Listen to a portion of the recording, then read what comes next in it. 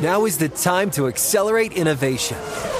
T-Mobile for Business is powering Formula One Las Vegas Grand Prix operations and epic fan experiences with secure, reliable 5G connectivity. Because an event this big and this fast deserves a network that can set the pace. See what our 5G advanced network solutions can do for your business at T-Mobile.com/now. View 5G device coverage and access details at T-Mobile.com. Across America, BP supports more than 275,000 jobs to keep energy flowing. Jobs like updating turbines at one of our Indiana wind farms and producing more oil and gas with fewer operational emissions in the Gulf of Mexico. It's and, not or. See what doing both means for energy nationwide at bp.com/investing in America.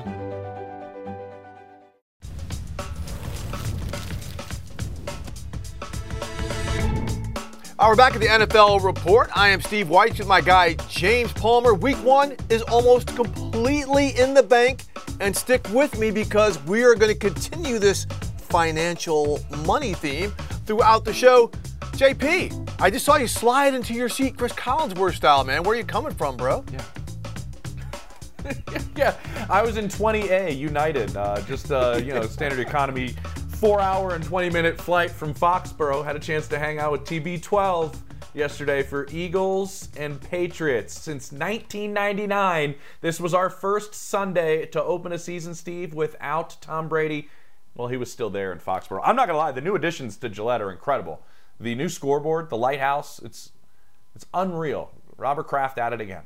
Well, there you go. At least you were in an exit row, JP, and I think a lot of people with the New York Giants wish they were in an exit row after what happened against the Dallas Cowboys Sunday night. Hey, I was at the Chargers-Dolphins game. I mean, that was the best game of the weekend, 7 lead changes. Oh. And how about this, James? I had the honor, serious honor at halftime for the jersey retirement ceremony to bring in Charlie Joyner, number 18, and Kellen Winslow, number 80, as they became the 5th and 6th Chargers to have their numbers retired. Our guy LaDainian Tomlinson was there. That's cool. That was hot. But JP, week 1, like I talked about, a lot of money. We have a money trail we have to follow here. So why don't you just take those crumbs and lead us into our first discussion, sir? Yeah, let's follow the breadcrumbs. Let's follow the money, because let's go with a guy who just got paid in Joe Burrow, the highest paid player in the NFL after that new contract right before the start of the season. And what does he do? Well, they lay an egg, Steve, offensively. But I think the storyline, honestly, and we'll talk about the Bengals at length. We'll have Cam Wolf on a little bit later, who was also at that game in Cleveland. Let's start out with the defense that gave Joe Burrow that miserable day. Steve, for one, with all the coaching changes that happened, spent some time in Cleveland during training camp, and I'm a Philly guy.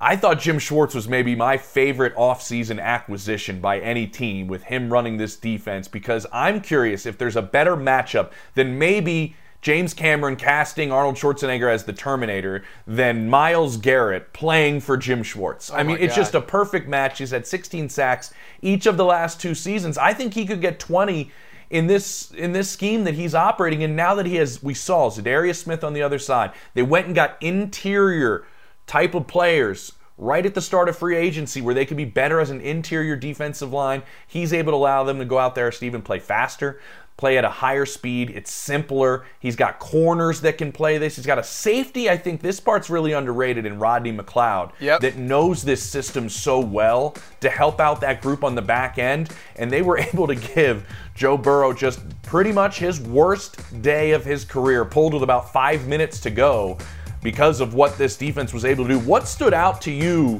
most about this game? Because to me, it was this defense that maybe, I don't know, Jim Schwartz in this defense, the one that shakes up this whole division, which could be one of the toughest in football. Well, first off, talking about Jim Schwartz, there were plays when Myles Garrett was actually in a 2-point stance over center.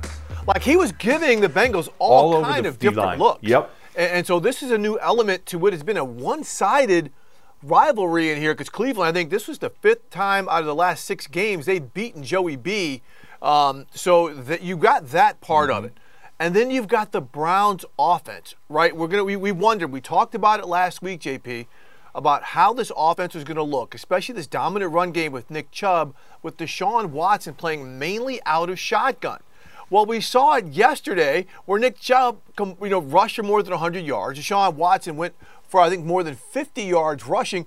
So that's going to be, to me, the formula for what this offense does all season, because Deshaun Watson wasn't great throwing the ball. We know we had weather in that game, but it still seemed like they've got some timing things that they've got to work through with the style that he plays.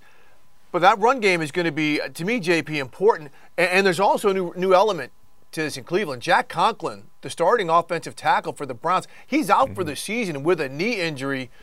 That's something that could impact it, but they drafted a rookie out of Ohio State, out of your alma mater, to come in there and do his thing. I know you got the scouting report.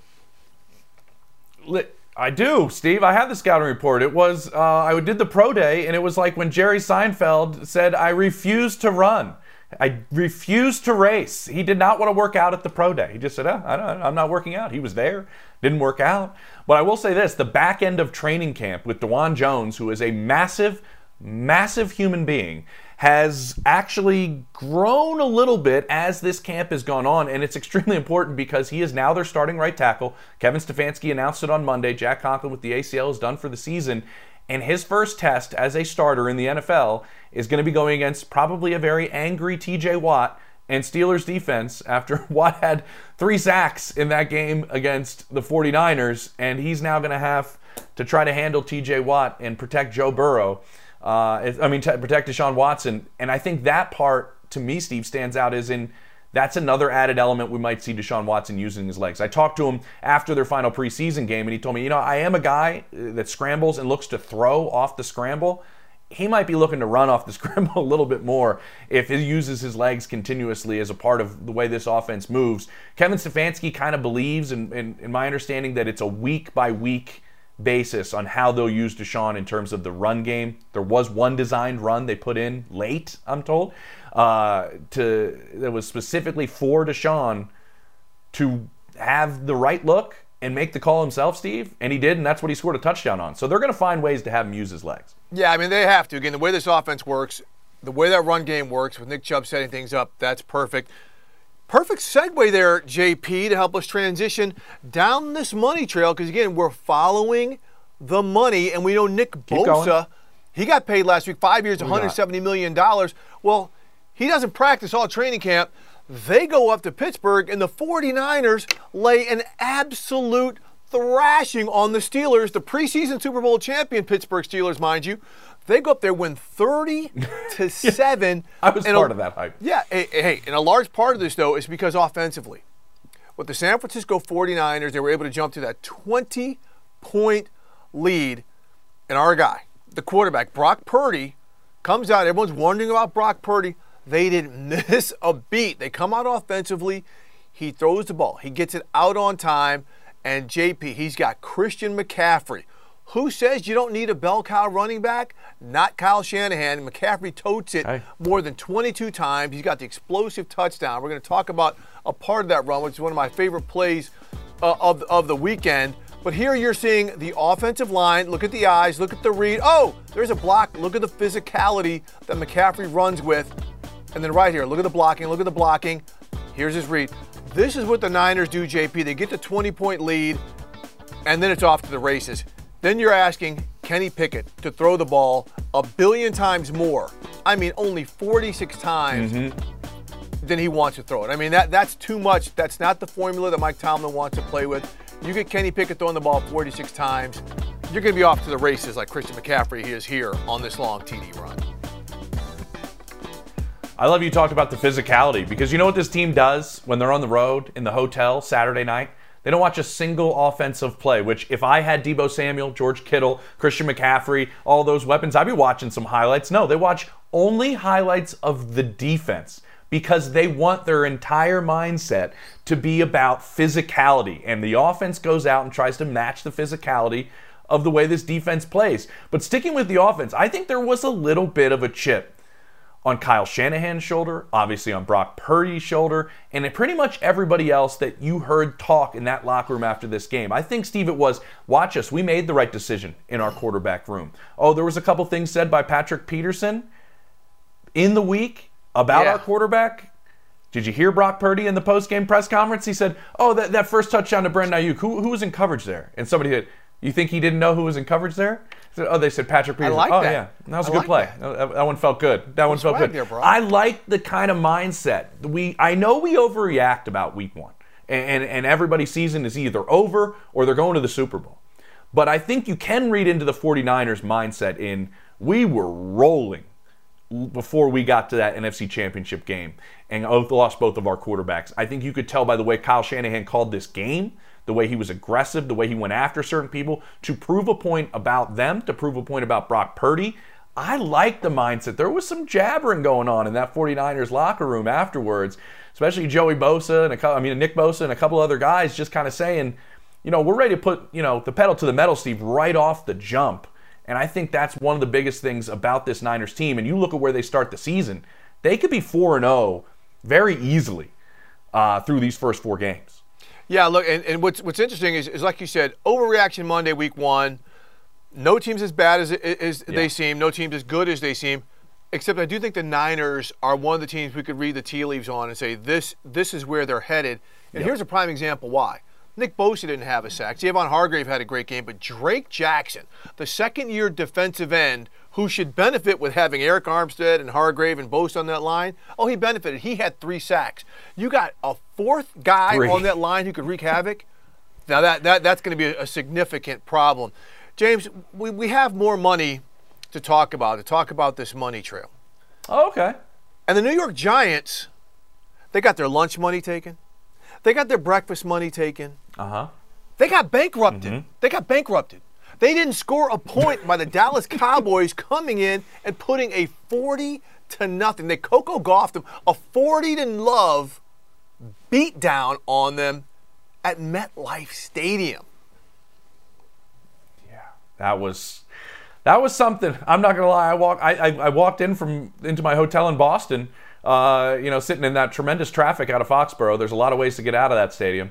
No, there's not. And so I got in there and I was like, this game's pretty much over. I better hit the sheets. I got an early flight tomorrow. We knew that this was going to be a dominant defense. And I know we talked about the 49ers going out there, Steven, on both sides of the ball. I think they wanted to prove a point. I think there was a definite point proven by this Dallas defense. And listen, on game day morning, I was on it. I'm listening to the whole show. I'm here. Gerald McCoy and Michael Irvin can't stop arguing about the Cowboys. We're already talking about them ad nauseum. I think the hype train is now into the stratosphere after this 40-0 beatdown. The biggest beatdown by a Cowboys team ever, Steve, in terms of a shutout. It was 38-0 against the Baltimore Colts in 1978. This is their largest shutout victory ever. And I think Micah Parsons and company wanted to go out and prove a point, and now it's going to be really fun week 2 against the Jets. Yeah, look, hey, JP, we're going to have Jane Slater on in just a little bit to talk about this defense. But the fact that, you talk about all the action that they have up front with Micah Parsons and Dexter Lawrence and some of those guys. Hey, man, DeMarcus Lawrence. The fact that they added the Gilly Lock, and we're going to talk about Stephon Gilmore to go with Trevon Diggs, to hold those receivers up a little, that says something. But for them to go up, and they play a Giants team, right? They were like, the Giants were barking. What about all these people talking about the Giants? And they went up there with bad intentions and played like this. Like you said, we talked about the 49ers kind of letting the world know. And we know the Cowboys were going to have really good defense, and they should have a very good team. Dak did not have to do too much last night. This offense did not have to do too much. No. That's how they want to play. Now, there's going to be games in this offense that's going to have to do a lot. And we're seeing this I love this quick pitch to Tony Pollard, the old two-handed volleyball shovel pitch that we used to run in high school. A really good design. There's going to be some games where this offense is going to have to step up. But the defense, it has been the leading defense in takeaways over the past 2 seasons. And now with Mike McCarthy calling the offense, they're going to be able to pick their spots when they can flash. But this was the ideal game for the Cowboys. And for the Giants, I think some of those expectations, I don't know if they need to be tempered because, again, I don't want to really overreact. But this is going to be a tough week for the Giants in regrouping because they know last year they got away with a couple victories with certain things they did with the enthusiasm and the way they played ETC. But they do have a way to go throughout if they want to be a player in the NFC. And this was a heck of a wake-up call for them. So, again, we're going to have Jane Slater on in just a little bit to talk more about the Cowboys and what's going on. But coming up in the next block, JP, we got a lot of pettiness coming out of Ohio. We went to Ohio State. You know what pettiness is. Oh, give me the Wolfman. Yeah, this is real now. This is really real. We'll be back soon on the NFL Report. Woof.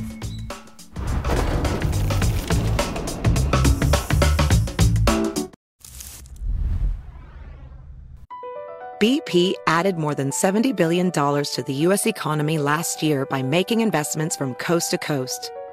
Investments like acquiring America's largest biogas producer, Archaea Energy, and starting up new infrastructure in the Gulf of Mexico.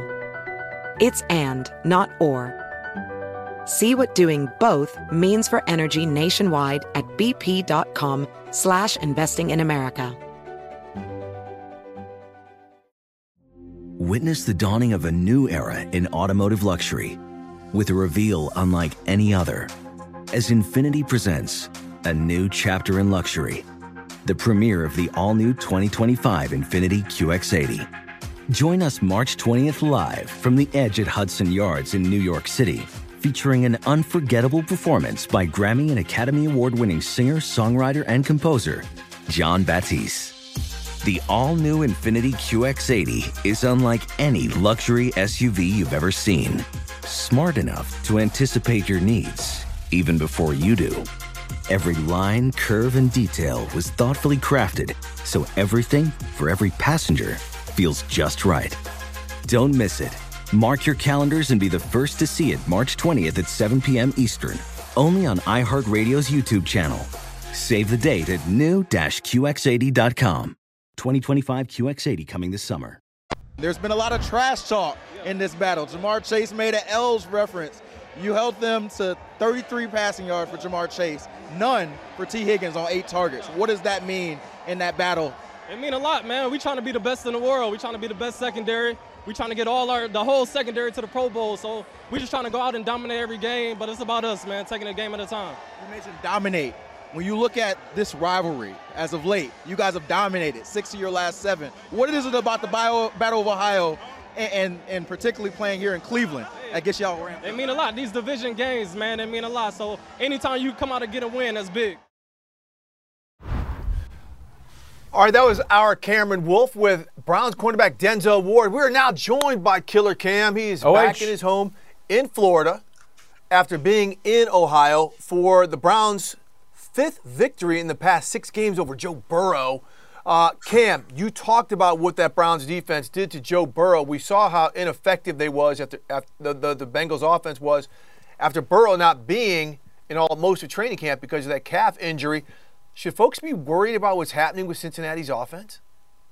No, Steve, they should not be worried. But there's one key caveat I want to tell later that I do want to see the Bengals improve upon. But the reason why they shouldn't be worried is the Bengals have been here before.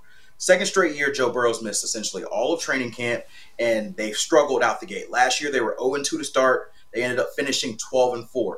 And I was talking to players on the field in pregame, and they said they legitimately didn't know that Burrow was going to play until about midweek of game week. And so there's a lot of uncertainty. A couple guys said they were worried a bit, right? What's going on? They thought he would play. They didn't fully know. And so you have the uncertainty, and that affects game planning. All week, coaches are telling me, it's not going to be the same as last year. It's not going to be the same. We're going to be ready. We're going to be ready. Well, they were not ready. And so they're going to get it together. They're going to get their rush ready. Joe Burrow's going to get healthier. He's not going to have a career low in passing yards like he did before. And so that's going to get past them. And then there's also the element that the Browns seem to have their number. We talked about their record. They match up extremely well, their corners and their receivers. And so ultimately they don't play the Browns every week. So the Bengals will be fine, but I do have one caveat. I'm curious, Cam, though, that I know the weather played a part. I know Joe Burrow had to throw a glove on at one point, throws for 82 yards, only 6 first downs. But to me, in the AFC, from week 1 on, I think everybody has to be looking for an advantage, because if you're one of these teams contending to come out of the AFC and go play in Vegas, every single week's going to matter. Whether in the postseason, this could matter whether, I know we overreact in week 1, but could matter whether you're playing the AFC title game at Arrowhead or at home, or how your playoff situation is going to go. I think early in this season, if you look at this division, What do you have? Kenny Pickett is, 13 career starts. You have Deshaun Watson still getting his feet wet in Cleveland. You have a new offensive coordinator with the Ravens. What was the Cincinnati Bengals' advantage? Continuity. Everybody was back. Everybody was back from the offensive staff. I thought that would give them advantage early. This could be a missed opportunity in a sense. Yeah, I'm completely perplexed by what Cam said about the wide receivers not knowing if Joe Burrow was going to play or not. I mean, yeah. So what? So what? I mean, what? Hey, you've been practicing with the other quarterbacks all training camp. So if Burrow was playing or not, what difference should that make? So the fact that they were even talking about that just doesn't sound right to me when we know how high functioning this offense can be. Now, Joe Burrow makes one heck of a difference, but I think what happened also, let's not discount it, we talked about it earlier, is Jim Schwartz came out there and showed them some looks where, they were kind of like Missy Elliott, like, hey, duh. Couldn't figure it out. Right. And Steve, to your point, the Bengals have really struggled with the Browns, and the Browns' corners made clear they feel like it's because they have the receivers' numbers. Martin Emerson, Denzel Ward, Greg Newsome, they match up extremely well. And there's not a lot of teams that have the three corners that can match up with their three receivers. And their thought process is the Bengals' passing attack is their offense. If you stop those receivers, you stop the Bengals. And when I was in the locker room after the game, I talked to Ogo Arankwa, who's one of the Browns' defensive linemen. And he's had a great quote about Jim Schwartz's scheme. He essentially said the seatbelts are off. We want to get off that rock. We want to shoot first and ask questions later. So we turned off the camera, and I'm walking and talking with him. We're talking about how he's planning to celebrate tonight. And I said, I've got one more question for you, man. Why, when you guys send all these pressure looks, you're having Myles Garrett line up at inside linebacker and get there at will, why didn't you guys seem worried about the running attack? He smiled at me. He said, we're not worried because we shoot first and ask questions later. And so I was thinking about that on the plane back here. And I'm like, the Bengals have really struggled to run the ball the last 3 years. They're bottom 5 running team. The coaches told me in pregame when they saw the weather that it was going to be a Nick Chubb game. They were like, oh, it's going to be a Nick Chubb game. Why didn't the Bengals adjust? Why didn't the Bengals go to Joe Mixon more? Why can't they adjust on the fly? To me, that comes a worry later in the season. If you're one-dimensional, not many teams have the corners, but the Jets have the corners to be able to play these guys one-on-one. The Dolphins, if they get healthy late in the year with Jalen Ramsey, Xavier Howard, and Kader Kohu, they'll have the corners late in the year. And then the Browns do. What do you do in those matchups when they play man like they do and say, we're going to be, our guys are better than yours. Let's see how you adjust. That, to me, is the one caveat that I'm a little worried about with the Bengals going forward. Listen, the Bengals didn't have a problem during the week. Apparently, he didn't know if his quarterback was playing or not, but Jamar Chase was confident. Whether it was going to be Joe Burrow or somebody else out there, he was dropping some Elves references during the week. Let's hear Jamar Chase. It's frustrating because I called the Elves and we just lost to some Elves, so I'm pissed on my part. I'm pissed on that end. Like I said, man, we got missed opportunities. We didn't capitalize on that, and we lost. So that's how we lost. Yeah, and now we're also showing a tweet. We're getting ready to show a tweet right now because Jamar was barking a little bit before the game too, and so Cleveland had a nice retort. Remember, Jamar said, "Oh, Cleveland is Cleveland." Well, the Browns said, "Hey, Cleveland is Cleveland." And there's Deshaun Watson celebrating, playing his guitar at the Rock and Roll Hall of Fame with that 3-24 score right there. Look, Cam, you got to kind of love the pettiness of what's going on right here because the Browns, like you said, so far they've had the number for the Bengals. I mean, it's one of the few teams that they can say this against, but they do have to play the Bengals later in the year. So, there's that part. But let's also get to, you saw Cleveland. Deshaun Watson did not necessarily play well in the passing game, but in the running game, the combo of him and Nick Chubb was something special. Yeah, absolutely. I love pettiness too, by the way. I love that trash talk all the time. But Deshaun Watson. You should see what this dude texts all the time, Steve. Pettiness is my friend. I also like that Jamar Chase doubles down on that after an L. Like, what is the rare, you're wrong. Like, you guys got beat, you got shut down, and you still doubled down. So that's the rare transition where you just got to swallow that. And Greg Newsome said that after the game. He was like, hey, he's just got to swallow this L. But that next game is going to be a fun duo here, kind of revenge game for the Bengals, but they have not had a lot of luck there at all.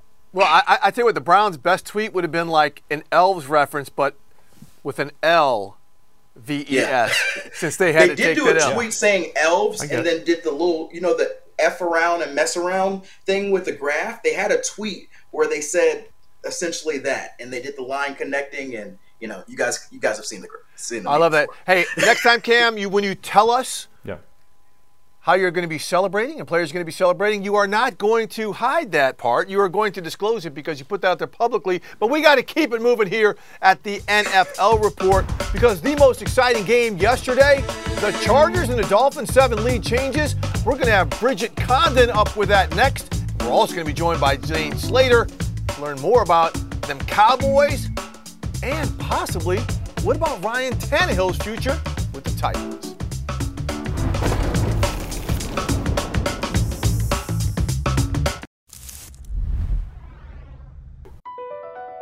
BP added more than $70 billion to the U.S. economy last year by making investments from coast to coast. Investments like building charging hubs for fleets of electric buses in California and starting up new infrastructure in the Gulf of Mexico. It's and, not or. See what doing both means for energy nationwide at bp.com/investing in America. Witness the dawning of a new era in automotive luxury with a reveal unlike any other as Infiniti presents a new chapter in luxury, the premiere of the all-new 2025 Infiniti QX80. Join us March 20th live from the Edge at Hudson Yards in New York City, featuring an unforgettable performance by Grammy and Academy Award-winning singer, songwriter, and composer, Jon Batiste. The all-new Infiniti QX80 is unlike any luxury SUV you've ever seen. Smart enough to anticipate your needs, even before you do. Every line, curve, and detail was thoughtfully crafted, so everything for every passenger feels just right. Don't miss it. Mark your calendars and be the first to see it March 20th at 7 p.m. Eastern, only on iHeartRadio's YouTube channel. Save the date at new-QX80.com. 2025 QX80 coming this summer. Bro, Tua's a baller, bro. I've been saying this since last year. I've been an advocate, for him. And he definitely showed it today. Even during halftime, he was able to come in, get guys going a little bit. And even on the sideline with me, he's like, "Hey, Cheetah, let's get it, baby." Big time moment, big time players made big time plays. The resilience, the focus that these guys needed to have today. I mean, it's the first game. You don't necessarily know what to expect from their team. And I felt like they did their best. They gave us their best shot. They ran almost everything that we've seen watching film. So, yeah, it feels really, really good to be able to come out with a win. All right, you heard Tyreek Hill and Tua Tagovailoa from the victorious Miami Dolphins. We're now joined by our Bridget Condon, and Bridget and I were at that Dolphins-Chargers game.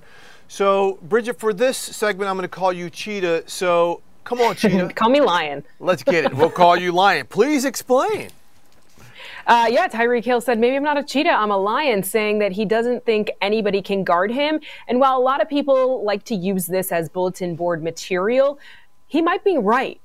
Tyreek Hill ran all over the Chargers defense yesterday, especially against J.C. Jackson. You could just tell his speed, Steve, you saw it too. Watching him in person is so different than what you see on TV because the way that he moves, right? And even if we'll get into all of this, but even if the Chargers had a great game plan, the way that he can just stop on a dime and redirect defenses is what makes him so special. And, he's one of the best receivers in the league, if not the best. So I think this wasn't a fluke for him. We're going to continue to see high numbers like he put up yesterday. Yeah, call me a cheetah, call me a lion, call me whatever you want to call me, Steve. I would take any nickname if I was Tyreek Hill. Just keep adding to the list. It's kind of funny, Bridget, because I remember having a long conversation with Vic Fangio about Tyreek Hill. And Vic is now in the same building as Tyreek Hill. And he said the hardest part, and he went against him twice a year when he was the head coach of the Denver Broncos, preparing for him is there is 0 ways to simulate him during the week. Yeah. How he moves, how he operates. There is no comp to Tyreek Hill. In his mind, to simulate in practice, and he's one of the best defensive coordinators we've seen, Steve, in recent memory. He said there's no comp to him in the history of the NFL. So good luck coming up with a game plan for a player that really doesn't have a comp ever in this league. Well, here's something, if you listen to what Tua said right there. He's like, they did everything we had seen on film before. And what they did on film last year in Week 14 when Tua played, they got hands on Miami's receivers. They did not allow them to get free jump off the line of scrimmage, and they sank their linebackers deep to disrupt the crossing routes that the Dolphins like to do. They tried that yesterday, and Miami had a plan. First off, I think the receivers played with a lot of force, and Bridget, we saw this. They ran a lot of the crossing routes, Then all of a sudden, Tyreek Hill runs a sluggo, quick slant and go deep, because J.C. Jackson was used to seeing him go on the crossing route. Thought he was going to do that again. He went deep, blew by him. When he's even, he's leaving. We saw a 35-yard touchdown score there in the third quarter. So, Bridget, you talked about Tyreek Hill being unguardable. He had 215 yards and 11 catches yesterday. Tua was as accurate as they come on so many throws, even in great coverage. But is this sustainable, Miami functioning at this high of octane? Yeah. I think it is because of the way that, like I mentioned, he can just stop on a dime, and his speed is what's going to carry this team. But I want to just say, Brandon Staley, where I see, maybe didn't do as well as a head coach as you would have liked him to do yesterday, is he even said it. We didn't play the right leverages. And so for teams, when you're going up against a guy like Tyreek, you have to be able to make those in-game adjustments, right? And if, you have your safeties high and it's not working, figure out a way to drop them back or figure out a way to interrupt him or double team him. Things that, they were trying everything. Maybe they didn't have the right personnel. J.C. Jackson is coming back from that injury, so he doesn't have maybe the confidence that he had 2 seasons ago. But with Tua being so accurate and Tyreek Hill being able to, get open in various different levels of the field, I do think they can sustain this. A lot of people are wondering about the Chargers defense, right? They spent so much money the past 2 years on this defense. And again, it's their Achilles heel. Justin Herbert and the offense looked great.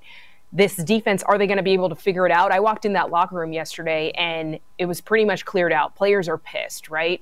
I do think we need to pump the brakes, though, because this is week 1 overreaction. They got to figure it out, and I do think Brandon Staley will get them on the right track. Quick note, JP. No Teron Armstead, a starting left tackle for the Dolphins. Tua, clean sheet, didn't get sacked. Good job by Miami's offensive line.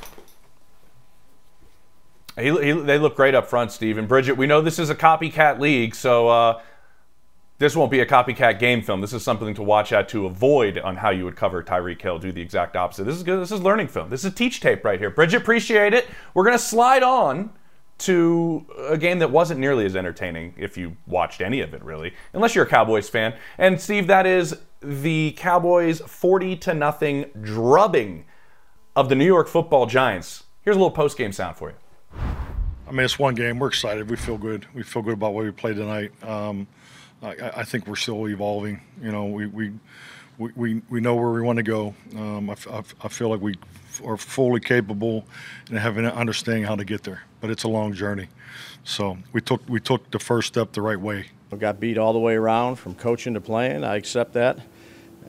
Got a lot to learn from, a lot to work on, and that's what we'll do.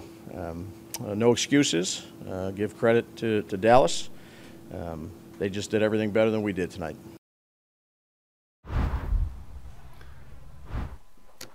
All right, that was Mike McCarthy, the Cowboys head Mike coach. McCarthy, Steve, and no, I got this, Steve. Yeah, I'm sorry. Steve. I'm that was all Mike hogging. McCarthy and Brian Daboll. Yeah.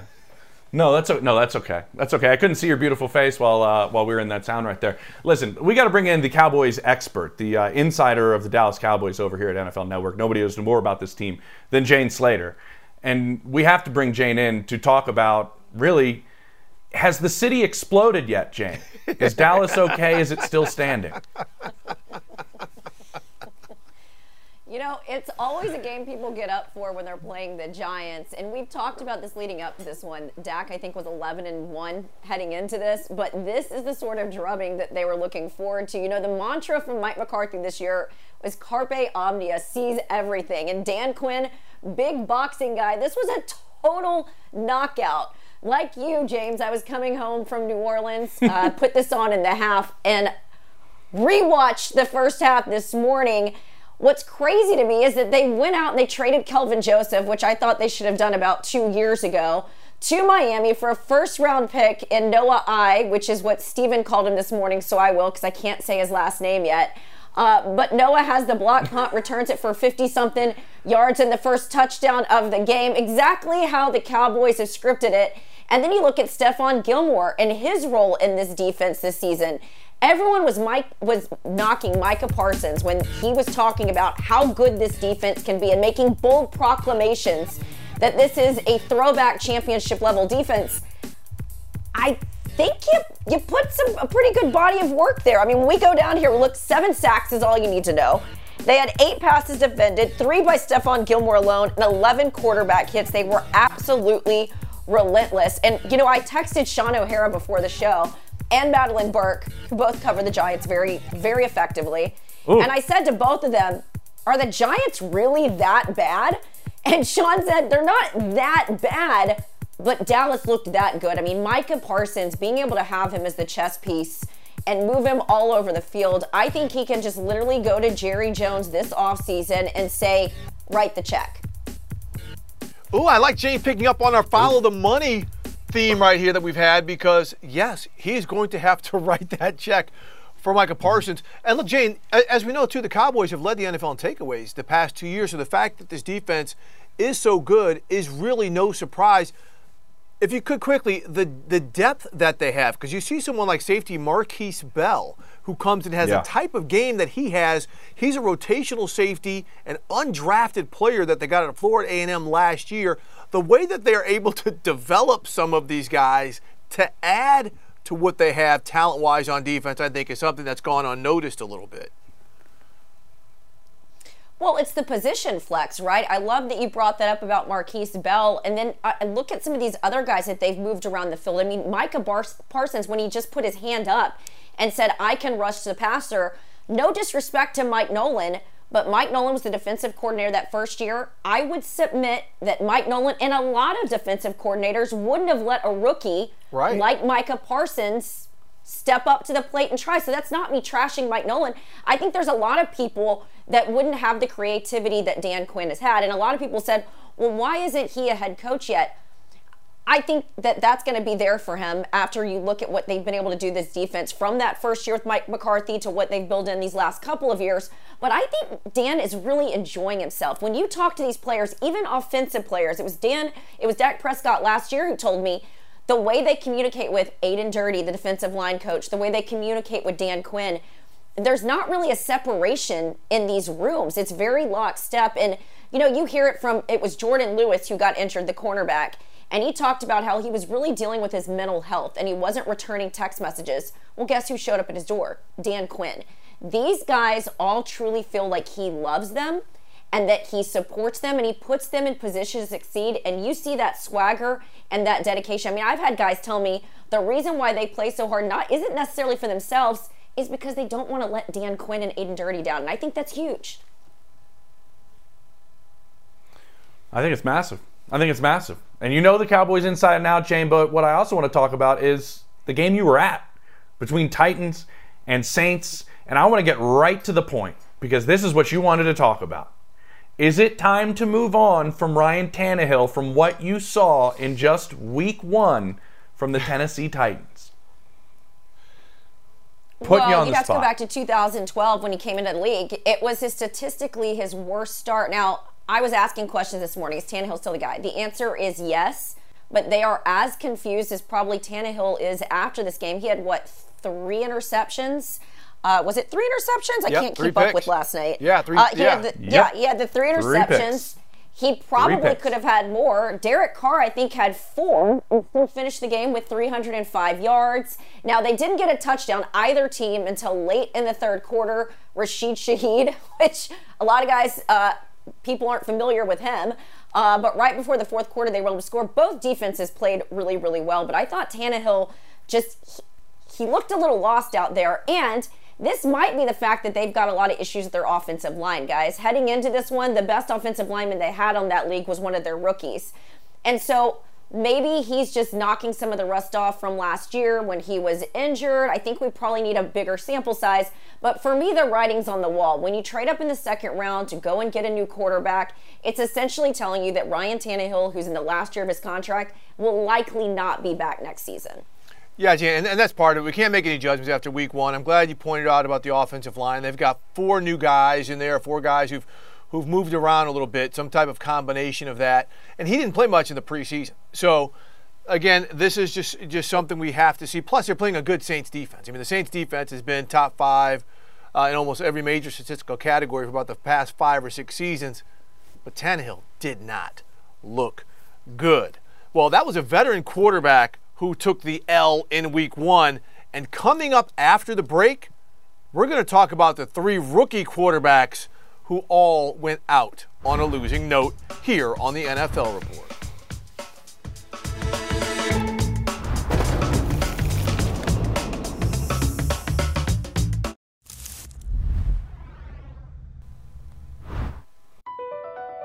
BP added more than $70 billion to the U.S. economy last year by making investments from coast to coast. Investments like building charging hubs for fleets of electric buses in California and starting up new infrastructure in the Gulf of Mexico. It's and, not or. See what doing both means for energy nationwide at bp.com/investing in America.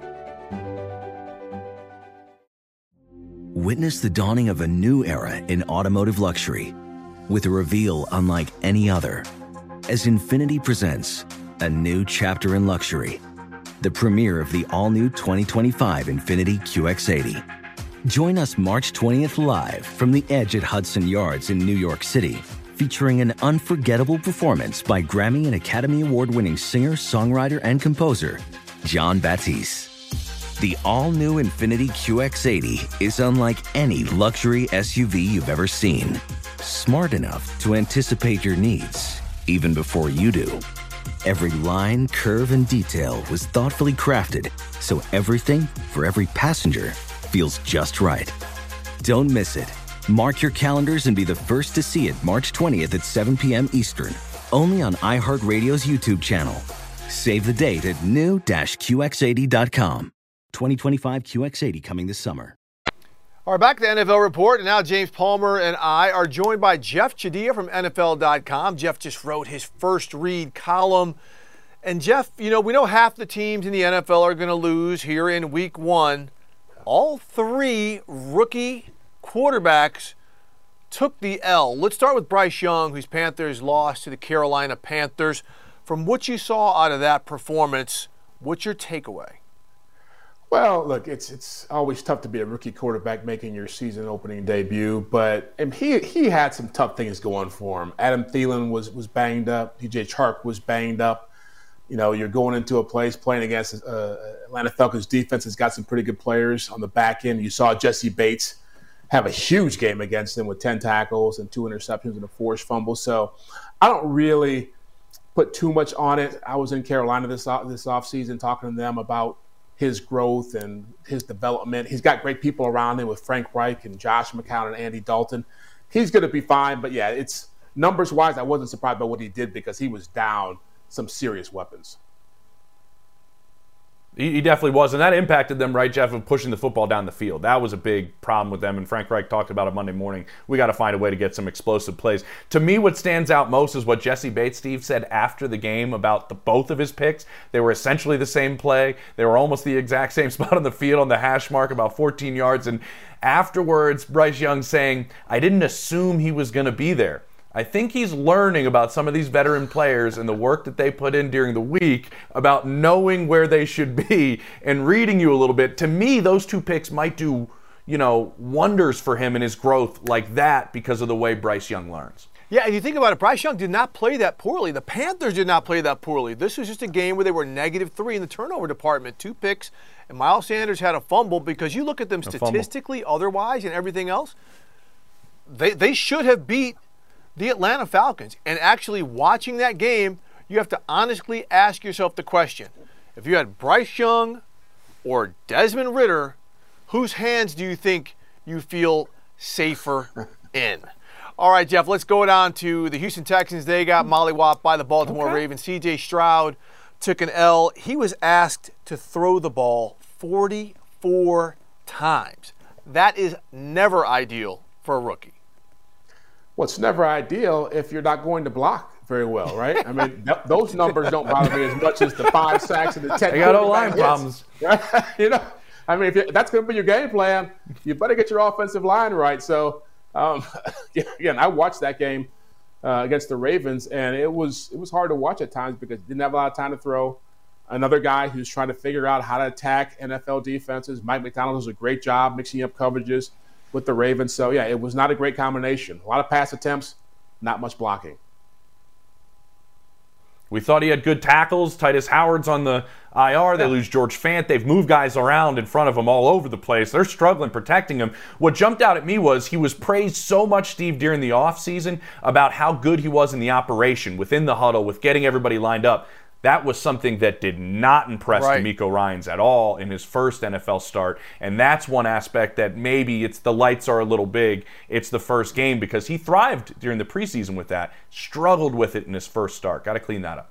Yeah, I mean, that's the learning curve. But the other thing is, compared to the other quarterback, it really wasn't a total disaster. Lamar Jackson in that new system, you can see the Ravens too. It's going to take them a while to absolutely get going there. But Stroud, you know, again, he's got some lesser things to work with. None of this was a surprise. We expected the Ravens to go out to get the early lead, force him to throw the ball a lot, and that put him kind of in that one-dimensional system that you don't want any quarterback, let alone a rookie in. Anthony Richardson, Jeff. Yeah. Anthony Richardson, as JP pointed out to me earlier off camera, who had the least experience coming in, he looked pretty damn good in his debut. Not perfect, but he showed more than a few splashes. He was the biggest surprise of the three because he was the guy you thought was going to play the worst given the amount of experience he had, the way he looked early in the preseason. And they had a good game plan for him. They weren't throwing the ball down the field a whole lot, but it was safe passes, it was short passes, let some guys run after the catch. Michael Pittman had a huge play for him on a short pass, taking it to the house. So I thought he was in a really good place. And I know Trevor Lawrence talked to him after the game about being mindful of his body and not taking the big hits. But if I'm Shane Steichen, I feel like for game one, with the amount of experience this quarterback had, James, he really came out and did a pretty decent job. Yeah, and it's not a knock to either one of the other two because I also thought early in the game, C.J. Stroud did not put the ball in bad positions. He actually could have thrown a couple away, but didn't turn the football over early, which was a positive. But in terms of comfortable, he looked the most comfortable out of anybody, and I'd like to give Shane Steichen a little credit. I think this is Shane Steichen once again working with a young quarterback and deserves some credit in getting Anthony Richardson ready with just a handful of starts. I think it's a couple more than I got fingers at the college level, and he goes out there and plays in a very comfortable manner in the pocket, Steve, and you're lacking your best player on offense in Jonathan Taylor. So I have to give him some credit in how he went out there and played. Yeah, you don't want to have Anthony Richardson being your leading rusher too many times like we saw yesterday, especially when he took that big hit. Guys, one quarterback who's not a rookie, but he was making one of his first few starts, Jordan Love. I mean, the transference of Bears ownership in Green Bay from Aaron Rodgers now to Jordan Love, Jeff. I mean, we heard for the first 2 years of his career, all three of us, that maybe this guy, he wasn't going to get it. He sure as hell looked like he knew what he was doing out there against the Bears in the week one. Yeah, and there's a reason why Brian Gutekunst, the Packers GM, and Matt LaFleur were super excited about his performance after this game because, again, James mentioned it with Anthony Richardson. The comfort level was just there. He felt like a player who wasn't out there trying to prove that he could succeed Aaron Rodgers or do Aaron Rodgers type stuff. He was playing his game. He was spreading the football around. And you can really see it. I think that was the big thing I wanted to see was how much would Matt LaFleur really be able to do with a quarterback who wanted to embrace his philosophies and his play calling. And that was the great thing about this. You saw the marriage there. You saw the development. You saw the maturity. And I agree, James, that Jordan Love was one of the best quarterbacks of the weekend. I think he had the highest passer rating of the entire weekend. And, Christian Watson didn't play in this game either. And I think they didn't ask him to do too much, but what they asked him to do, he was very, very good at. And I think the interesting part about it is it was another miserable day in Chicago probably on a Monday. thinking, are we at this again with the third straight guy at quarterback Right. for the Green Bay Packers that is going to apparently own our team and own our city? Appreciate it, Jeff. We're going to close out the show. Steve and I will talk about the games that we were at and maybe a couple of things we heard in the hallways. Stay with us.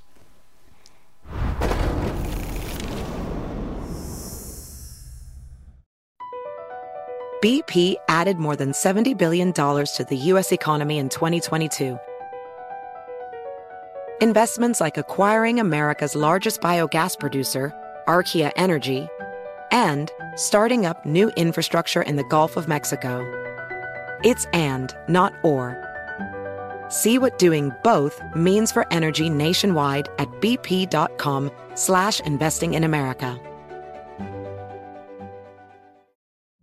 Witness the dawning of a new era in automotive luxury with a reveal unlike any other as Infiniti presents a new chapter in luxury, the premiere of the all-new 2025 Infiniti QX80.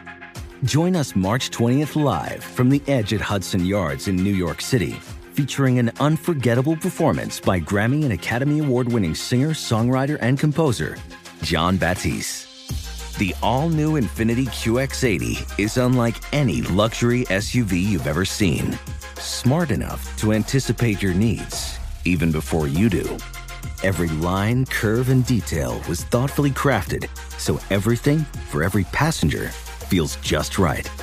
Don't miss it. Mark your calendars and be the first to see it March 20th at 7 p.m. Eastern, only on iHeartRadio's YouTube channel. Save the date at new-QX80.com.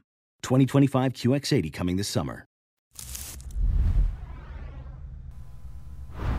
All right, we're back at the NFL report. JP, I was just checking my email, and it looks like Ian and Pelissero just dropped a little nugget that Cam Hayward of the Steelers is going to miss multiple games in multiple weeks with a groin injury. That is a huge blow for that Steelers defensive line, especially after some of the things that happened yesterday. But JP, you know, one thing that's cool about us being at games is we get conversations, guys out in the parking lot, hallways, things like that.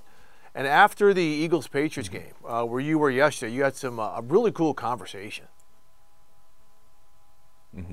You know, that's what I miss most when the offseason happens, right, Steve, is not being around these guys after games and getting the intel and the insight about what happened and why it happened. And it was an interesting game for the Philadelphia Eagles. You know, they come so close, a couple plays away from winning a Super Bowl, and then they come out in this game. Obviously, the weather impacted their play calling early on, but offensively, all eyes were on offensive coordinator Brian Johnson, calling plays for the very first time in the NFL. I had a chance to walk out of the stadium with Brian, who I've known, I think, since he was the quarterback back at Utah when I was covering the Mountain West Conference. No big deal. Hey. And it was right. I had to drop the Utes. And it was interesting to talk to Brian because he wasn't overwhelmed by any means about what happened. Some people might have thought that the offense was a little out of sorts in a sense. We know how good of a play caller Shane Steichen was a year ago. We know that Dallas Goedert really did not get a catch. He had one target. DeAndre Swift barely touched the football, and there were some questions there. But he did say, like, the reason that we struggled a little bit offensively, it wasn't because of my play calling, working with Jalen, or working with, this offense. It's that this Patriots defense is really good. He's like, this is going to be a top 5 group in the league this year. And they gave them a ton of trouble. I talked to Devontae Smith in the locker room. He told me, I don't know who they were focusing on. I couldn't really tell. They were disguising everything so much. I thought, were they taking away Dallas Goedert? He goes, I don't know. I don't know what they were doing. So if that's not a compliment to Bill Belichick, when players on the field don't really know who his defense is trying to take away, that defensive front played really well against a good Eagles offensive line. I think the Eagles were a little surprised about how they played offensively, and that's why the coolest part of it, Steve, was to watch Jason Kelce, still full uniform, Jalen Hurts and Brian Johnson in a corner of the locker room just talking about what they thought they did well and didn't do well. That's how much it matters to these guys that kind of run this ship for them. Jason Kelce still in full uniform for 20 minutes talking to his offense coordinator and his quarterback is a pretty cool sight in the locker room trying to figure out how they improve because they got a short week with a game on Thursday. And you better believe other teams are going to do it. I mean, that's what teams do. Hey, this worked to stifle what the Eagles like to do. We are going to try to implement some of that with our personnel.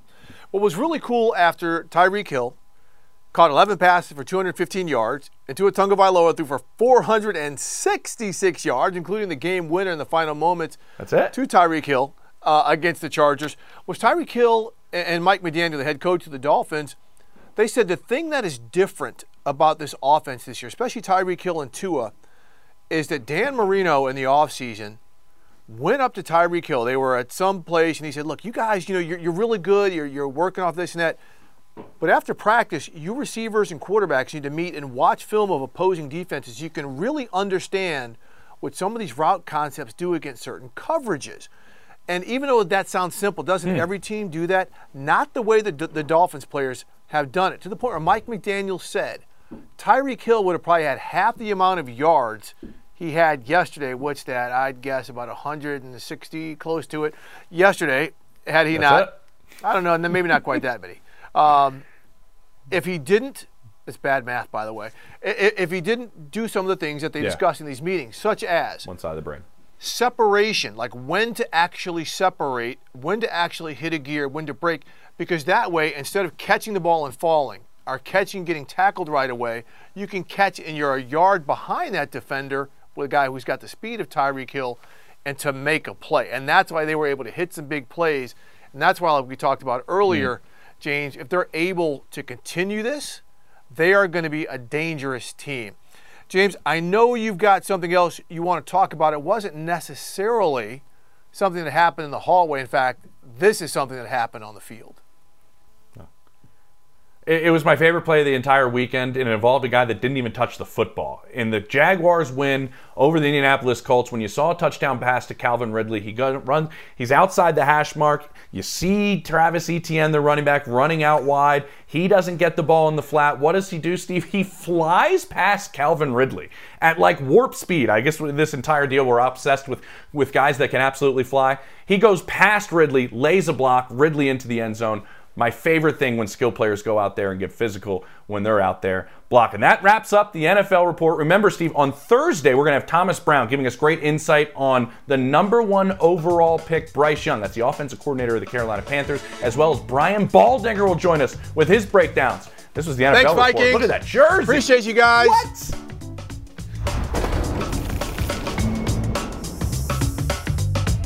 Infiniti presents a new chapter in luxury, the premiere of the all-new 2025 Infiniti QX80, live March 20th from the Edge at Hudson Yards in New York City, featuring a performance by John Batiste. The all-new 2025 Infiniti QX80 is an SUV designed to help every passenger feel just right.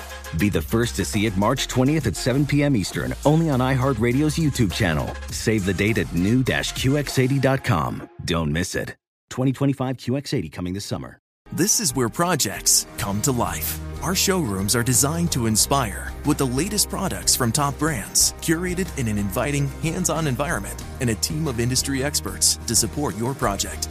We'll be there to make sure everything goes as planned, from product selection to delivery coordination. At Ferguson Bath, Kitchen, and Lighting Gallery, your project is our priority. Find great brands like Thermador at your local showroom or visit us online at ferguson.com/build.